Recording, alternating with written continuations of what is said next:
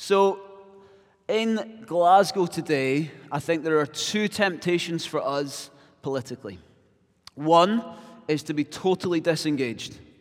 I don't trust all these politicians. I don't like the way they're acting. They don't represent me. I'm out. I'm not even going to bother registering to vote. That's one temptation. The other temptation on the other side is to put all of our hope into some sort of political ideology.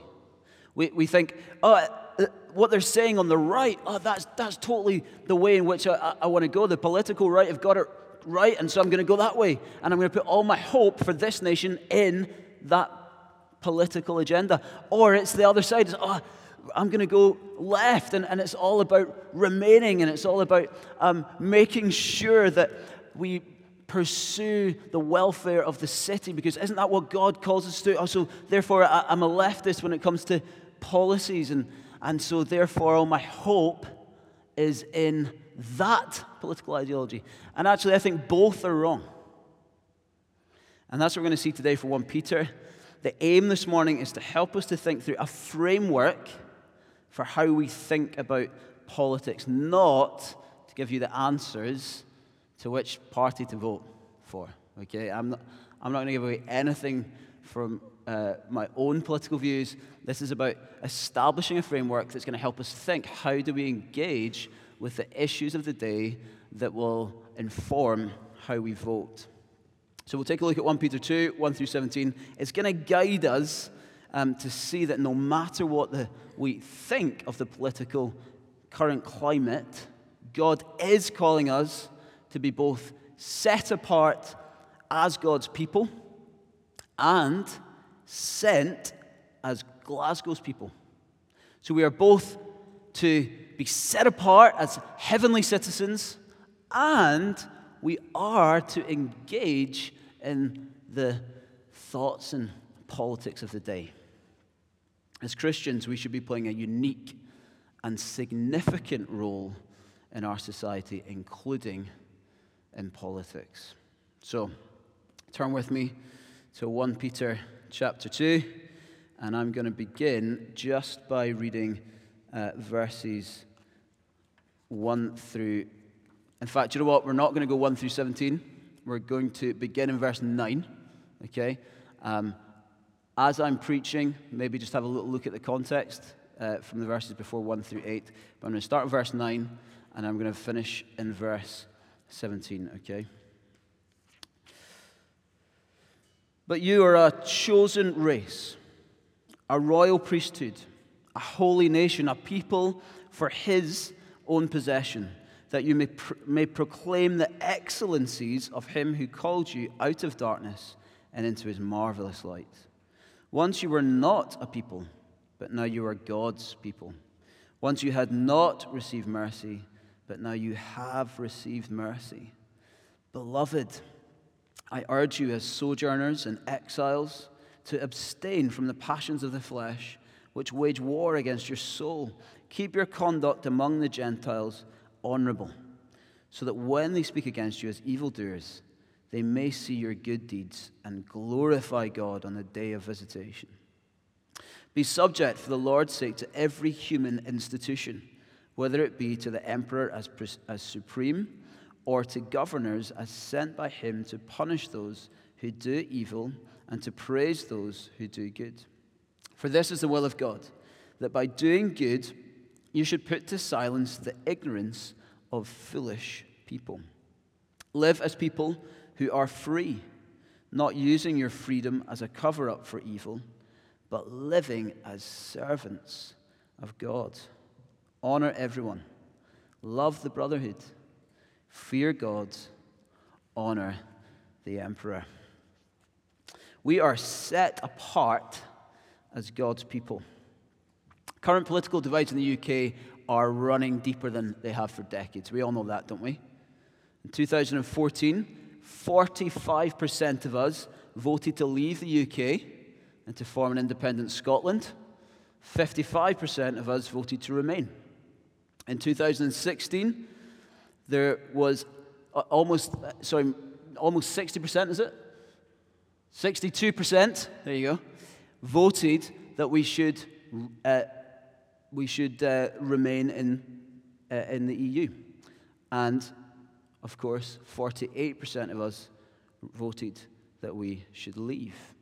Politics is increasingly polarizing. Christmas dinner conversation has always been interesting, hasn't it? Especially when Auntie Jeannie gets a few drinks in her. And Christmas conversation this year could get quite lively, right? It's been getting more lively the last few years. And you're thinking, oh, please don't talk about politics. Please don't talk about politics. Because we know it's so divisive.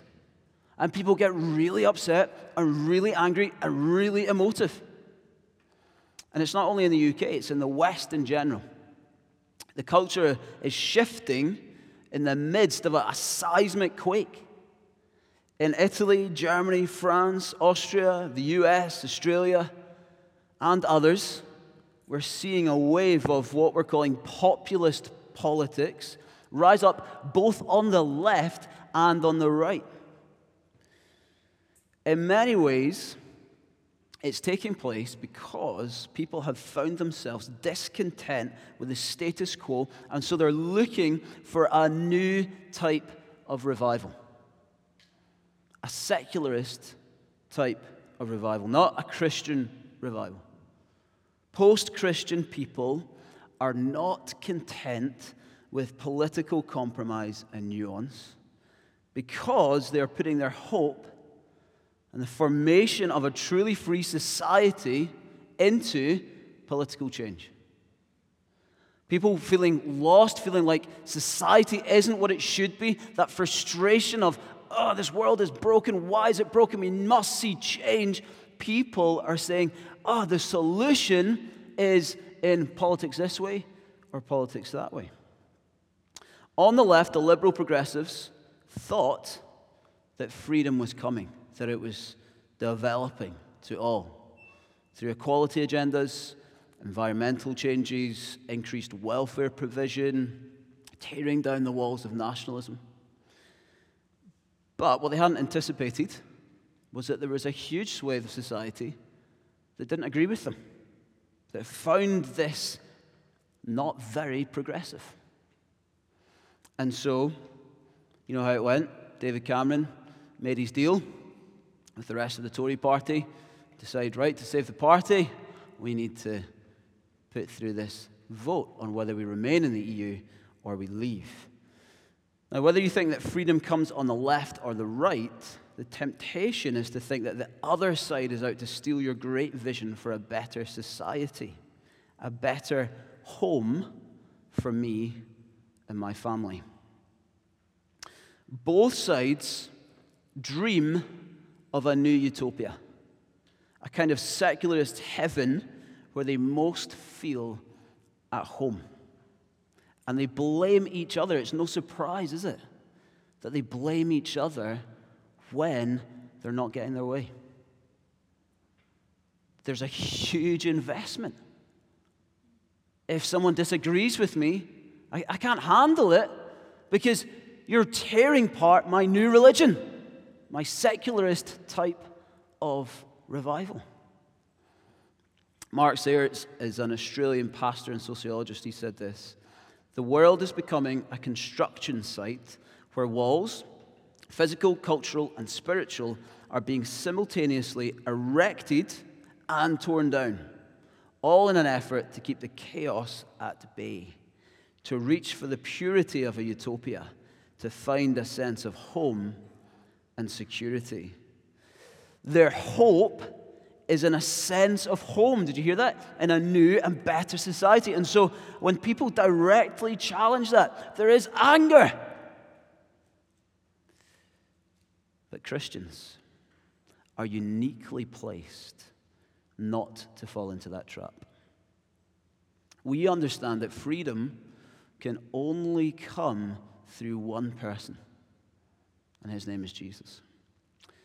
We are not home yet. Our citizenship is in heaven, and our hope is in God. Our passport cannot be lost or revoked. No one can take our citizenship away from us. Our names are written on an unfading tattoo on the hands of God himself. This is our identity. This is our sense of home, being God's people. A people for his own possession. A people who set their hope in Christ and in his kingdom, not in political figures. Lindsay and I have been trying to sell our house in Poole and find a new one. We've had it on the market twice, and it's been really frustrating for us because we keep praying, oh Lord, please help us to sell this house and then find the home that you want us to find here in Glasgow. And there is this real frustration with not being in the home that you hope will be like a lifetime house. We moved to Glasgow, and we're committed to what God is doing through Glasgow Grace. And so we want to live here in a lifetime home. We want to settle. And so when you're renting, there's a sense in which you're just like, oh, we're trying to make the best of this. We're trying to make this our home, but really it's not our home. And it's just, there's a tension to it. If you're a Christian, that's what we're called to do here. To make a home here in rented accommodation until we reach our true, lasting home in the final and the complete kingdom of God.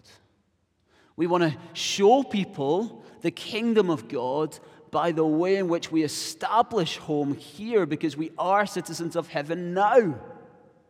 But we have this tension going on as well, because we're not satisfied with what we have on offer here. We know that true satisfaction, everlasting and complete satisfaction, won't come until we go home. Truly home to be with our Lord. So here in 1 Peter 2, Peter is reminding persecuted believers scattered and seemingly powerless in isolated communities across what is now modern-day Turkey, essentially Eastern Turkey. And he is calling Christians to die to self and to submit to the way of the cross. And now that they have followed him to rejection, and to a life of heavenly citizenship, it makes sense of this kind of rejection that they feel from the rest of society, this persecution that they're under, and it makes sense of the kind of weirdo status that they're given. But what he goes on to do in our passage is he says, actually also what I really want to remind you of is not only are you strange and exiles who are not in your final home, you're in rented accommodation, but I also want to remind you of what is beyond the cross, what is beyond the way of following Christ by dying to self. What is beyond that? Well, it's a kingdom where light has overcome the darkness and righteousness is established instead of sin and division. Peter is teaching us that Jesus is the one the psalmist described all those hundreds of years earlier in Psalm 118. And we are the people who he has shined his light on. We are the lights in the world because Jesus is the light of the world. This is what Psalm 118 says. Just think of some of this language and how it connects to what we just read. This is the gate of the Lord through which the righteousness may enter. I will give you thanks, for you answered me. The stone the builders rejected has become the cornerstone. The Lord has done this, and it is marvelous in our eyes. The Lord has done it this very day. Let us rejoice today and be glad. Lord, save us. Lord, grant us success. Blessed is he who comes in the name of the Lord. From the house of the Lord, we bless you. The Lord is God, and he has made his light shine on us. Before Jesus came into the world and was rejected, crucified, and raised to new life, the inapproachable light of God was exactly that. It was inapproachable. It dwelt within. He dwelt within the temple of God. The Spirit of God was dwelling in a place that was inaccessible to people. But now, Jesus, the great high priest, the cornerstone, the ultimate sacrifice, has saved us from the sin that separates us from God. The inapproachable light came near. He ripped that thick curtain in two, and eventually the temple came down. And actually what really happened was the true temple came, and he was raised up and then torn down, and then 3 days later raised up again. We are different because Jesus has burst out of the grave to shine his light on us. We're set apart as his people. We are different. And we're called to embody heavenly citizenship, a godly society. We do not put all our hope in the issues of our day. We put our hope in King Jesus. So what motivates us in politics is not the belief that Corbyn, Johnson, Sturgeon, or anyone else can deliver any kind of utopia this side of Jesus' return, but to demonstrate Jesus' kingdom to a world that desperately needs to know that Jesus has made a way for them to also have a heavenly citizenship, a hope that goes beyond this world. And that is why there are very few people who are following Jesus with all their heart who can actually find a major party that represents their view. They might represent some of their views, but you can guarantee they don't represent others. Do you feel that? Do you feel the dissatisfaction with these political agendas? Do you feel that there's only some things that you can agree with in certain parties, and in other parties there's some things you can agree with there, but you don't agree with this or that? There's just this frustration that people don't represent us. And that's because your home is in heaven and your salvation is Jesus. Our hope is not in the result of this general election.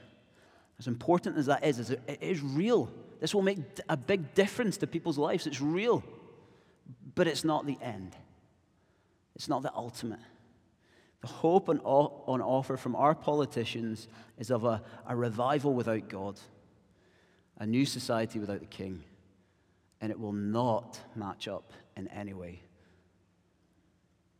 But not only are we set apart as heavenly citizens of a new kingdom, we are sent as ambassadors of that kingdom into the society and culture to see the kingdom break out here. So as God's chosen people, he has very deliberately placed us where we are. Do you know that? You live in Glasgow, you go to the job that you have, you go to university, you have the family that you have, because God has placed you in that family. God has placed you in that employment. God has placed you in that university or in that college. God has placed you where you live. God is sovereign. That means he is king over all things. And as part of that, we believe that where we are right now, even when it's hard and difficult and broken, God is giving us a place in which we can make a difference. He is giving us an opportunity to represent his kingdom to the people around us, to represent Christ, to show people there's a better way. Look at verse 9. It says this, that you may proclaim the excellencies of him who called you out of darkness and into his marvelous light. We are sat here today for a reason. And a part of what that means is to demonstrate heaven, and demonstrating heaven is to enter into politics, whether we like it or not, with all of its faults and limitations and its brokenness. If we want to make a difference in this culture, in this society, we need to learn how to engage with the political conversation. Secondly, we are sent as God's people. We are sent by God. We're heavenly citizens to continue in the mission of Jesus. So I just want to highlight a few principles that we have here in 1 Peter 2 that I hope are going to help us to do just that, okay? So the first one is this: submit to authorities. The second one is do good. And the third one is respect everyone. So, submit to the authorities. Peter urges believers, verses 13 and 14, to submit to the authorities for the Lord's sake. Romans 13 says that believers should pay their taxes, right?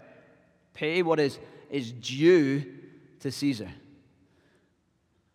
Not accept if they say this or that, but no, you are to pay your tax, do the things that you might not necessarily want to do in submitting to the authority of the land. So that is the first thing. We have to recognize that actually we are to submit to whoever is going to be our prime minister. Now, for some of us in this room, that's currently difficult. And for some of us in this room, it may continue to be currently difficult, or it may change. And actually, for some of you, you might be thinking, well, it's not too bad right now. Yeah, someone getting things done. But it's going to get difficult for you soon if it goes the way that you don't want it to go.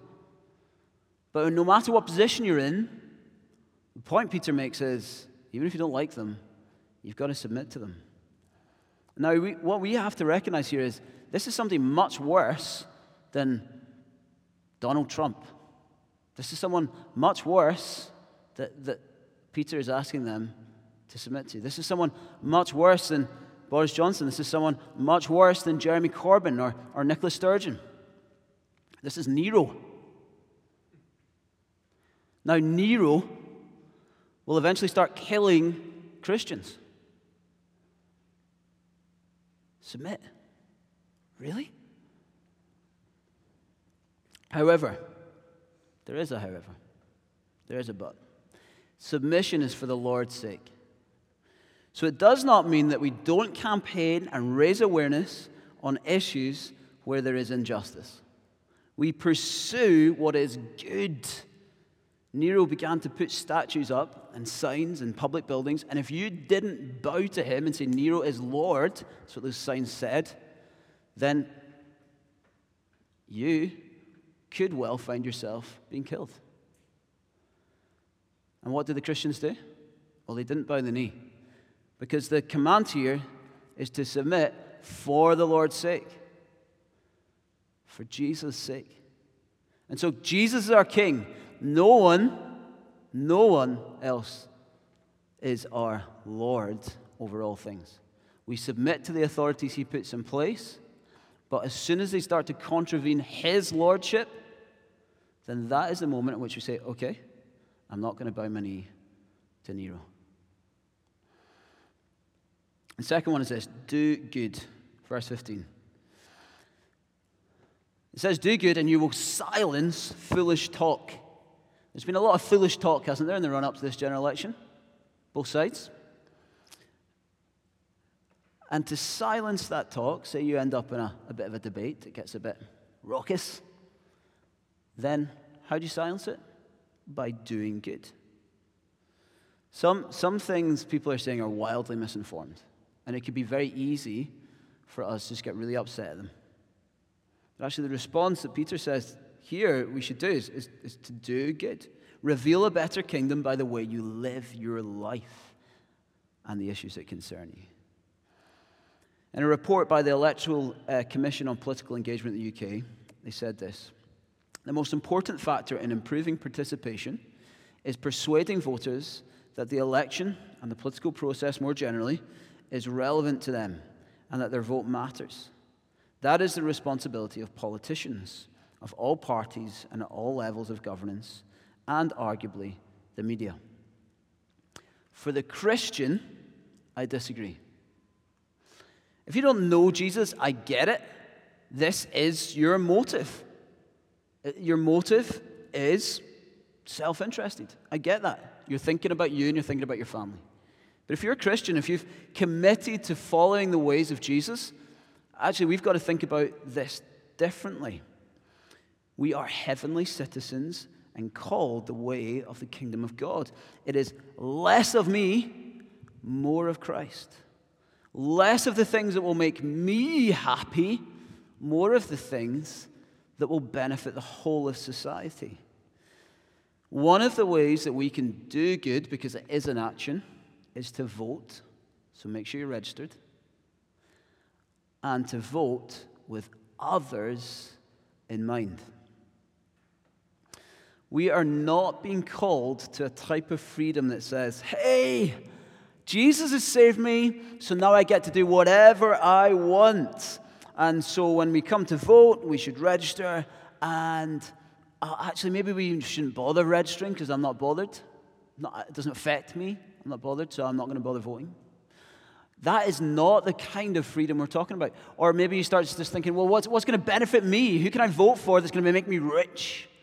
Who can I vote for that's going to give me more opportunities? But you're not thinking about the rest of society. That is not the kind of freedom that we are called to. In fact, Peter says that we are called to a freedom that is slavery. Huh? Perfect freedom is found in being enslaved to Christ. What are we free from? Sin, darkness. And we've been set free from that into the light, to be enslaved to Christ, Galatians says. And that is the most freeing place on the planet, because you're then doing everything that you have been made to do. That is the type of freedom that we want. So when we're trying to work out who to vote for, you've got to ask yourself the question, how is my vote going to make a difference in other people's lives in this city and beyond? You can't miss the People Make Glasgow signs, can you? All over Glasgow. On the bikes, they're on big, massive billboards. They're even on the big old City of Glasgow College building that's imposing over the whole city from the top of Cathedral Street.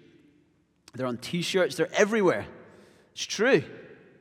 People do make Glasgow. I love the people of Glasgow. But when we say we love Glasgow and the Glasgow that its people have made, we must be very careful about what we mean. Sure, the brunch spots are magnificent. There are some really nice buildings. There are some glorious places to watch football, mostly in the East End. And there are lots of other good reasons to enjoy Glasgow. However, when we say as Christians that we love Glasgow, I don't want us to be saying we love Glasgow and thinking of all these things. Because as Christians, we want to be concerned for the other, for our neighbor. We want to be concerned for Glasgow. And when we say that, we mean Glasgow's people. Our freedom has been won for us by Christ so that we can be enslaved to it and be like him to others. We want to love like he has loved us. So not only are we citizens of heaven, but we are citizens of Glasgow, called to love Glasgow like God has loved us. That means going to the people. That means seeking out the lost, the broken, the hungry, those in pain, those who are captive to their thoughts, to abuse, to injustice. We are to seek them out, care, and be their voice. So as we enter political conversation, we need to hold in tension our passion for defending and being the voice of Glasgow's people, at the same time as the truth that our hope is not even in that. Our hope is in something much greater to come. And so what does that leave us behaving like? Well, it means that we can enter the conversation with passion and love for other people. It means that we can represent others and not just ourselves, but it also means that it won't become something that overcomes us. It won't be something that makes us so emotional that we can't even have a conversation with somebody who disagrees with us. And actually, we can have constructive conversations because we have this greater hope in Christ, a kingdom to come that is better. And so we can explain calmly. We can explain in a way that means that the issues we're talking about for right now, as important as they are not what defines us. It is the kingdom of God. It is Jesus. It is who we are in him. It's our identity as his sons and daughters. Number 3, we need to show proper respect to everyone. Verse 17. And that's really what I've just been touching on. But guys, we saw on Wednesday that quite a derisive, I would say, and quite nasty amount of laughter from the crowd at both Jeremy Corbyn and Boris Johnson during that debate. And the same thing happened on Friday. My favorite moment of the whole debate, though, was when one member of the audience broke from the nasty laughter and said this: "I think we should all do a little better at being kinder to each other in the political debate." And then he goes on to ask them, "Hey, what would you get each other for Christmas?" I loved it. I wondered if he was a Christian. Fed up with all this arguing in a way that isn't constructive. So we're not working together. We should be able to disagree really well as Christians because our hope is in Christ, but we care about the issues today. I'm not going to tell you who I think you should vote for, partly because it's not straightforward. So if you're thinking, hey, as a Christian, it's really obvious who to vote for, I hate to say it, but you probably need to do a bit more reading. It's complex. It's not as easy as that. So if you're confused, can I urge you to seek out people who love Jesus and love this city, who know a bit about some of these issues? Don't just go online and find something that already agrees with the way in which you feel, but listen to multiple viewpoints. Weigh them up. Fact check. We are people of truth, not people who use some kind of statement from someone that agrees with our feelings and then just uses it to bash everyone.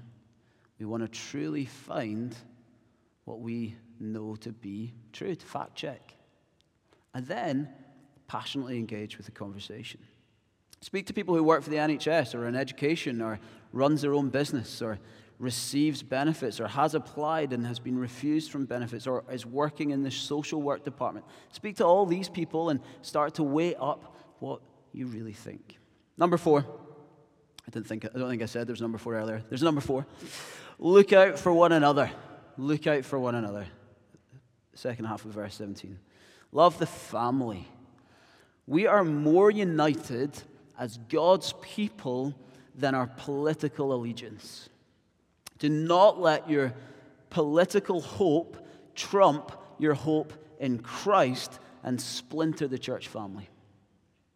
Our relational unity in Christ, despite our political difference and all our other differences, of which there may be many and should be many, does make life messy.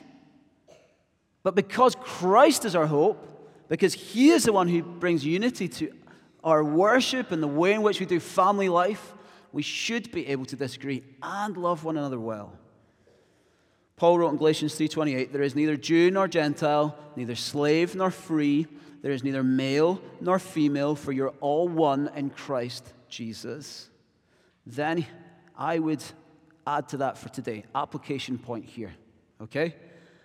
And we say that in Christ there is neither Brexit nor Remain, neither pro-independence nor pro-union, neither ideologically conservative nor ideologically liberal. Have those views. Talk about them. Work it out together, but love each other well. Be united in Christ. Listen, not all of our views are going to be represented by the right, the left, or even the candidates representing center politics, but do good and vote. Pray, discuss, research, weigh things up as someone who is set apart by God and sent as Glasgow's people, sent to Glasgow, and vote according to your conscience.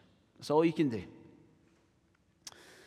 But whatever you do, please do vote. Keep your mind fixed on Jesus and the representation of his kingdom, a kingdom that will one day be complete, a kingdom where Jesus is our only hope and we find our true and lasting home and the one that we are guaranteed to enter. Let's be about the things that wipe away tears, because that's what Jesus is going to do for us one day. Let's pray.